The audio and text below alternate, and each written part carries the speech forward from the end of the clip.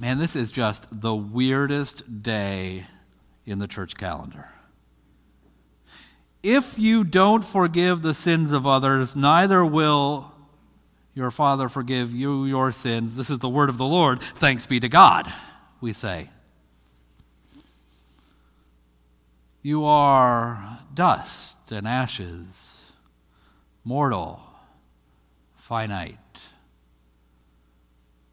Thanks be to God. It's a weird day. I wonder, how many of you have ever thrown out your back? You ever thrown out your back? Right? Okay, so I'm at the age now where I throw out my back if I sneeze wrong. But there was a time when usually there was more of a reason when it happened, right? What's usually the cause if you've thrown out your back? You're painting or something, you're reaching funny, or you're lifting something bigger than you ought to be lifting, right? And the best way to not do that, don't lift something you can't lift.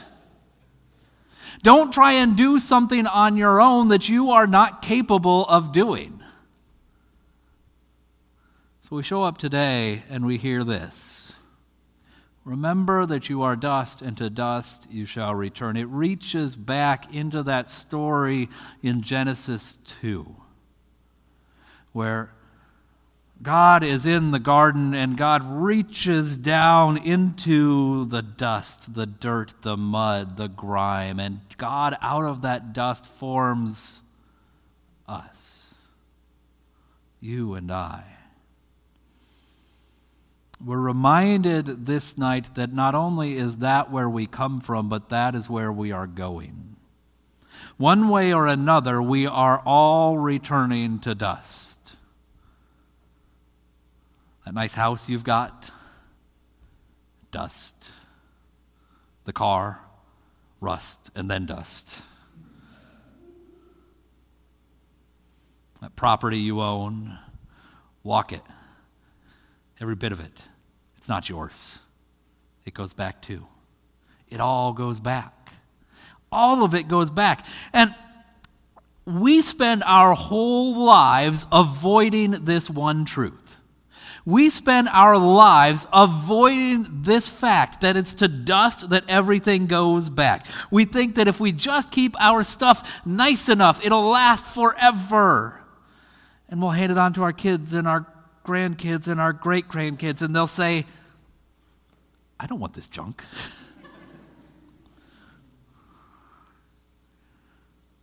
If we just go to the doctor and we get the right medication, or we get the right diagnosis, or we find the right course of treatment, or we do all the right things, then maybe we'll live another day, another week, another month, another year.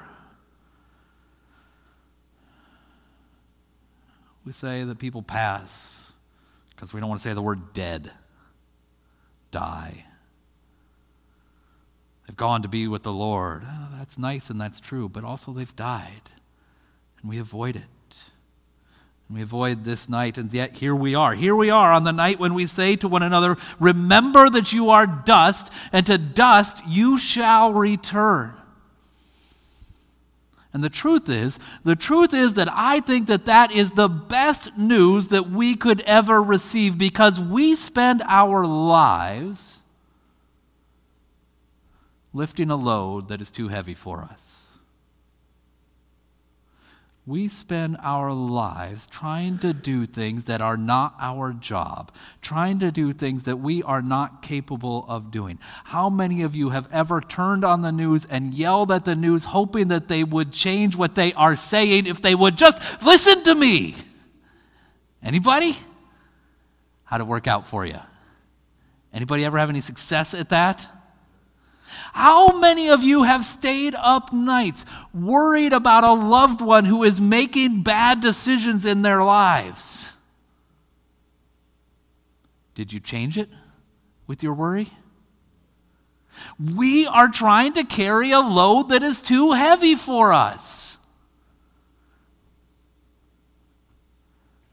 How often have we wrung our hands and said, if only I had done something different, they might still be here with me.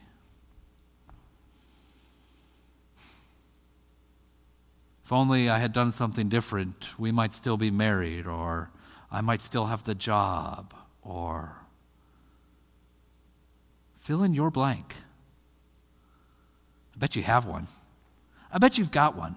I bet you've got a load just like that you're carrying around, that you're trying to schlep from place to place, trying to change something that you cannot change because it's not your job. You're just dust. How are you hoping to change the world? Dust.